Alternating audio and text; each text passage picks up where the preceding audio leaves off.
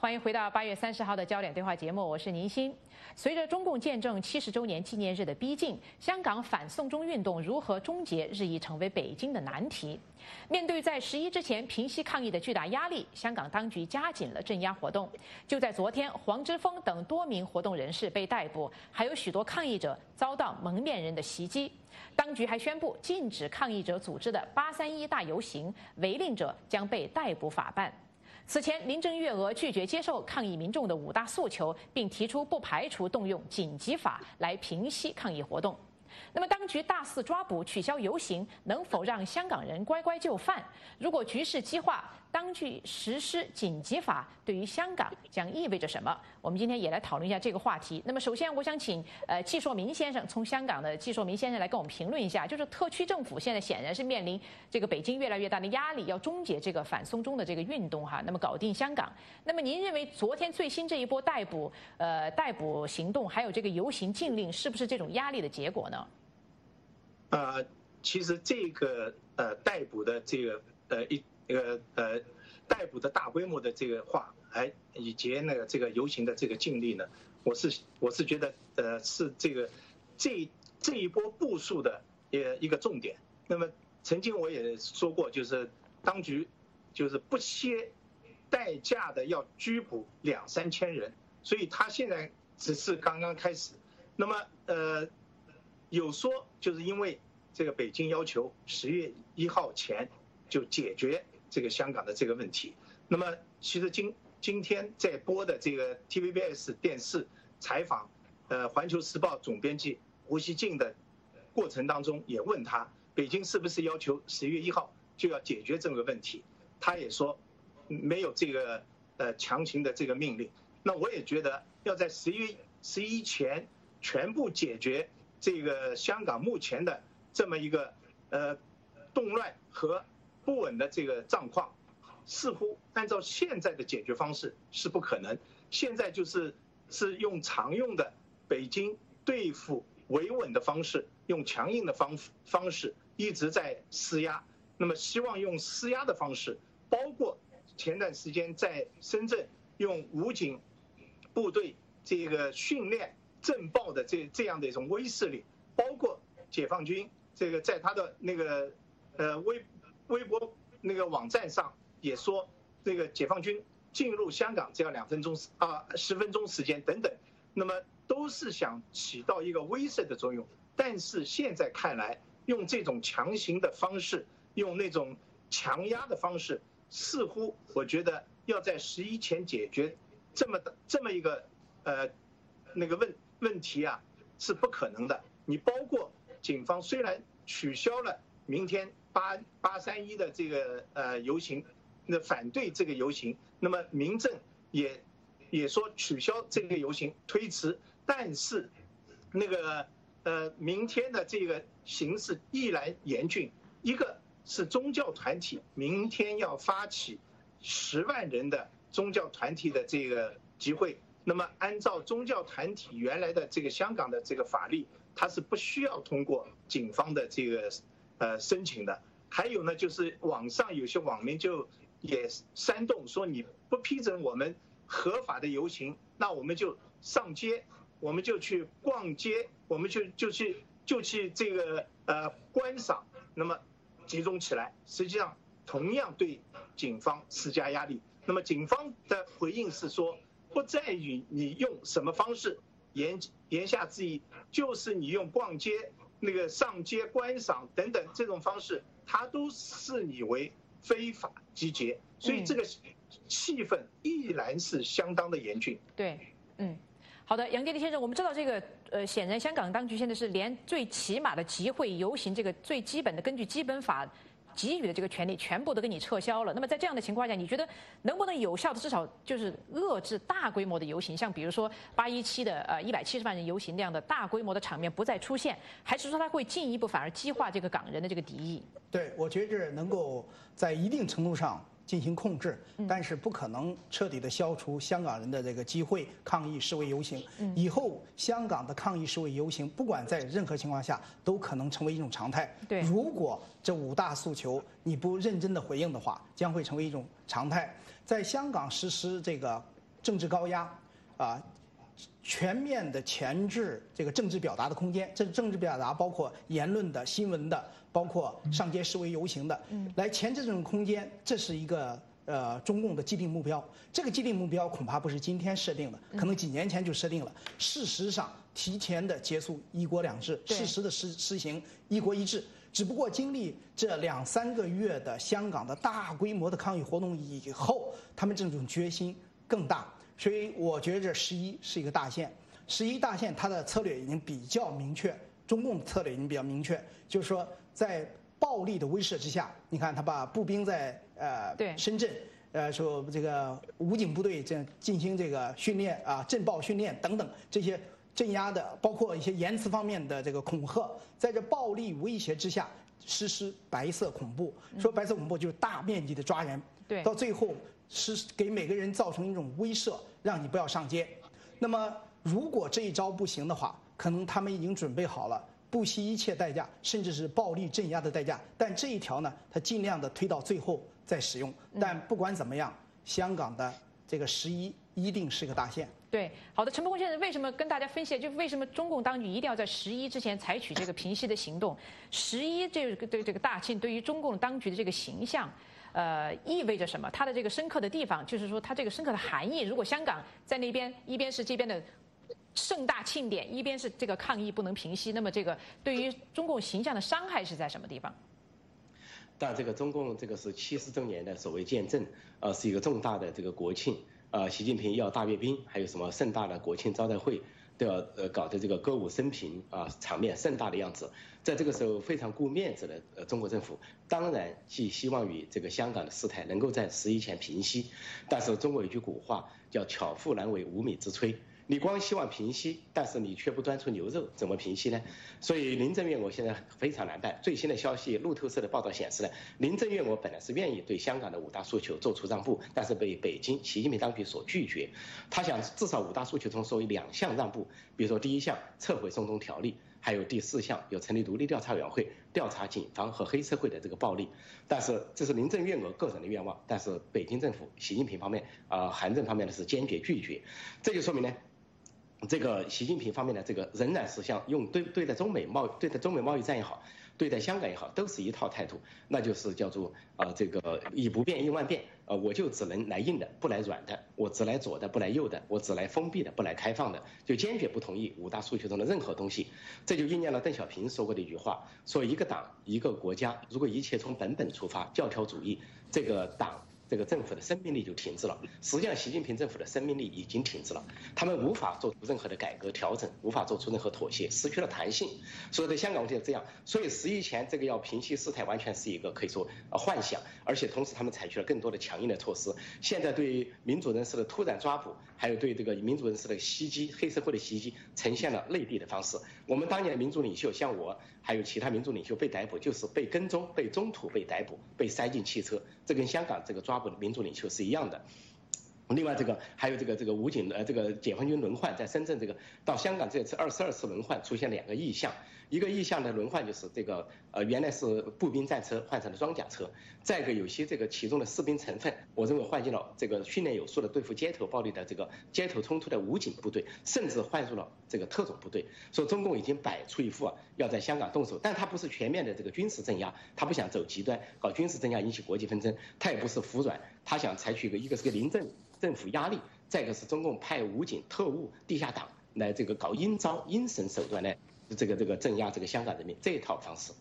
好的，季寿明先生也请您来评论一下。确实是刚才陈伯辉先生提到，那么路透社呢昨天是在一个独家报道里面提出呢，林郑月娥确实曾经向北京的建议撤回这个逃犯条例，但是北京驳回，而且北京还明确指示不能对警察过度使用武力进行独立的调查。我想听听您觉得这个路透社这个独家报道说明了什么问题？就是尤其是在特区政府和北京当局之间，是不是其实存在还是有相当剧烈的分歧？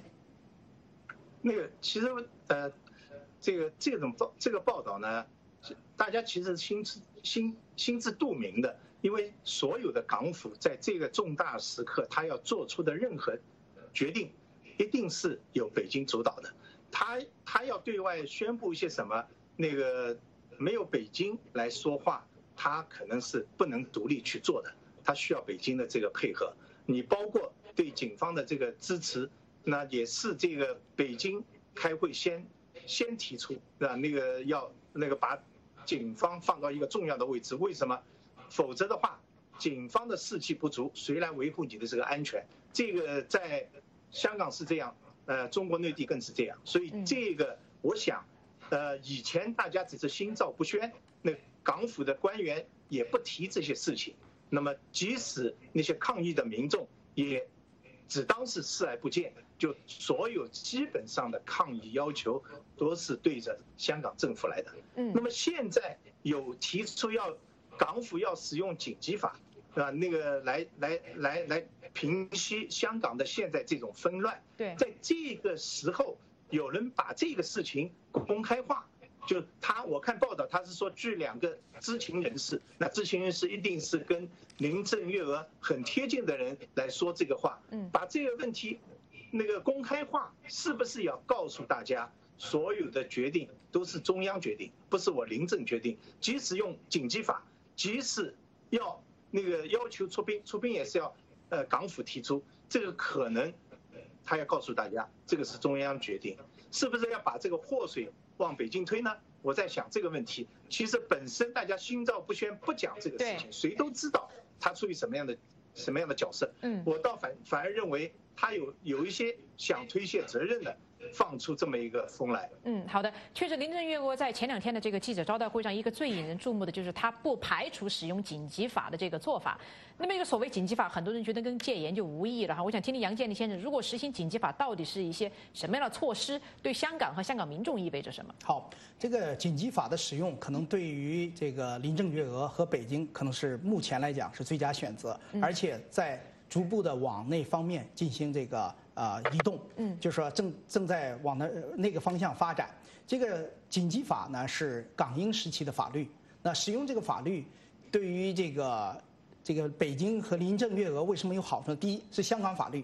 而且是这个港英时期的法律，你可以用此来堵这个国际社会的嘴，这是我用在你们统治香港时期的法律，你有什么可讲的，对吧？这是第一。第二呢，也不给外界造成一个北京直接干预的那么一个印象。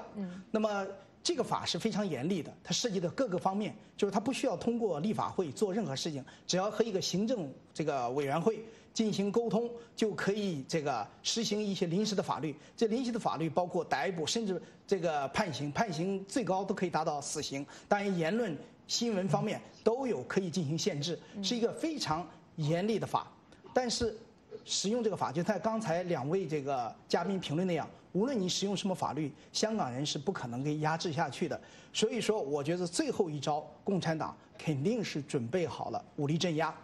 这一招虽然不是他最佳选择，但是他不会放弃这个选择。所以从这一点上来看，在未来的示威抗议活动中，他会继续制造暴力事件。这就为什么他不让你调查警察过分使用暴力和暴力事件怎么发生的一个根本原因。因为这个只要有暴力，无论是警察的暴力、黑社会的暴力，还是抗议者的暴力，都给他们实行一个更严厉的法律的一个口实，实施紧急法的口实。所以呢，我觉得最终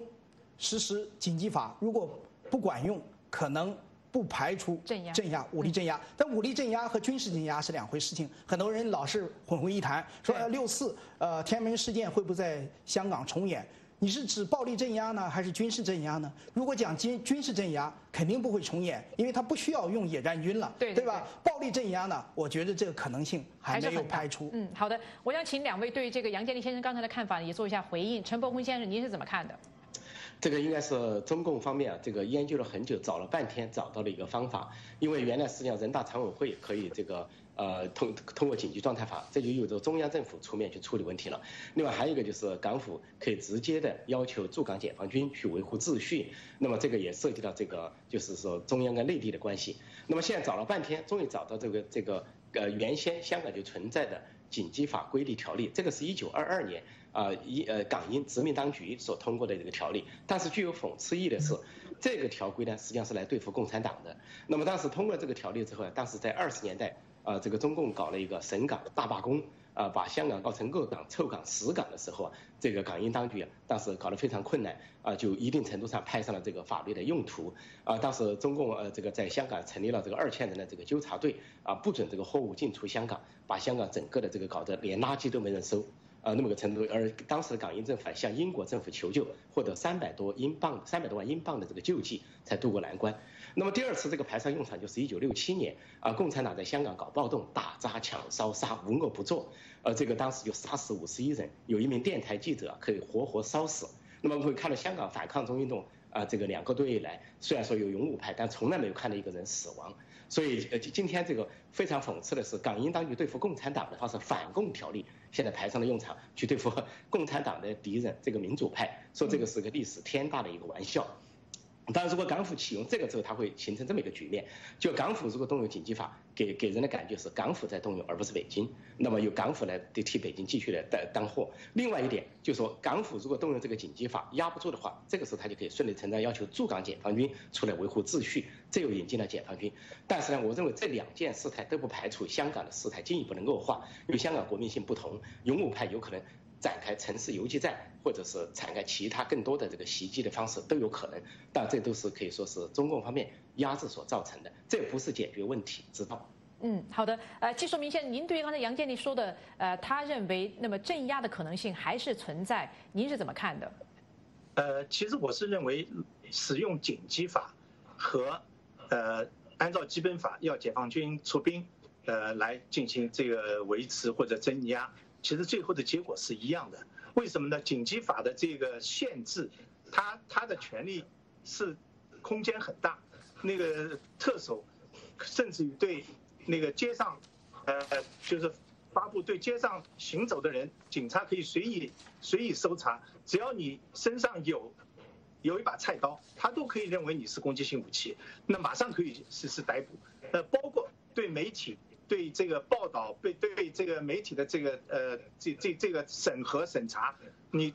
万一触动了他，都可以治你的罪。那么这个就是要限制香港人的香港社会的自由。那么正好是对这一次香港抗议示威，包括反修例所争取的要求维持香港本身的自由，恰恰是对立对抗的，那么这个矛盾会更激化。就是我同意建立说的，即使那个紧急法也不可能从根本上是自爆，你总不见得这个紧急法一直用下去。现在这个不用出兵，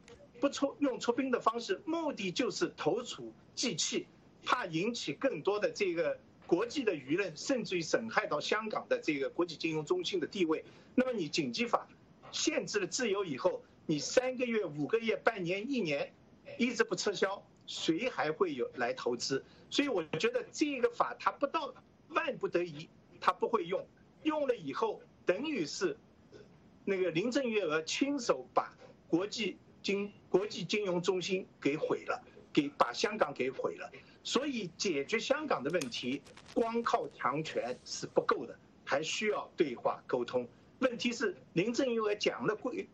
沟通对话，要搭建平台，818和平示威游行以后，他讲到现在10天。好的，结果这个平台到现在没搭起来。对不起，季寿明先生，我们因为时间的关系呢，我们今天的焦点对话节目呢就进行到这里了。感谢我们的几位嘉宾杨建立先生、陈破空先生和季寿明先生的这个精彩的讨论。欢迎您到美国之音中文网站或者 YouTube 观看焦点对话，也继续收看我们每天的香港风云特别报道节目。我是宁鑫，祝您晚安，我们下星期5再会。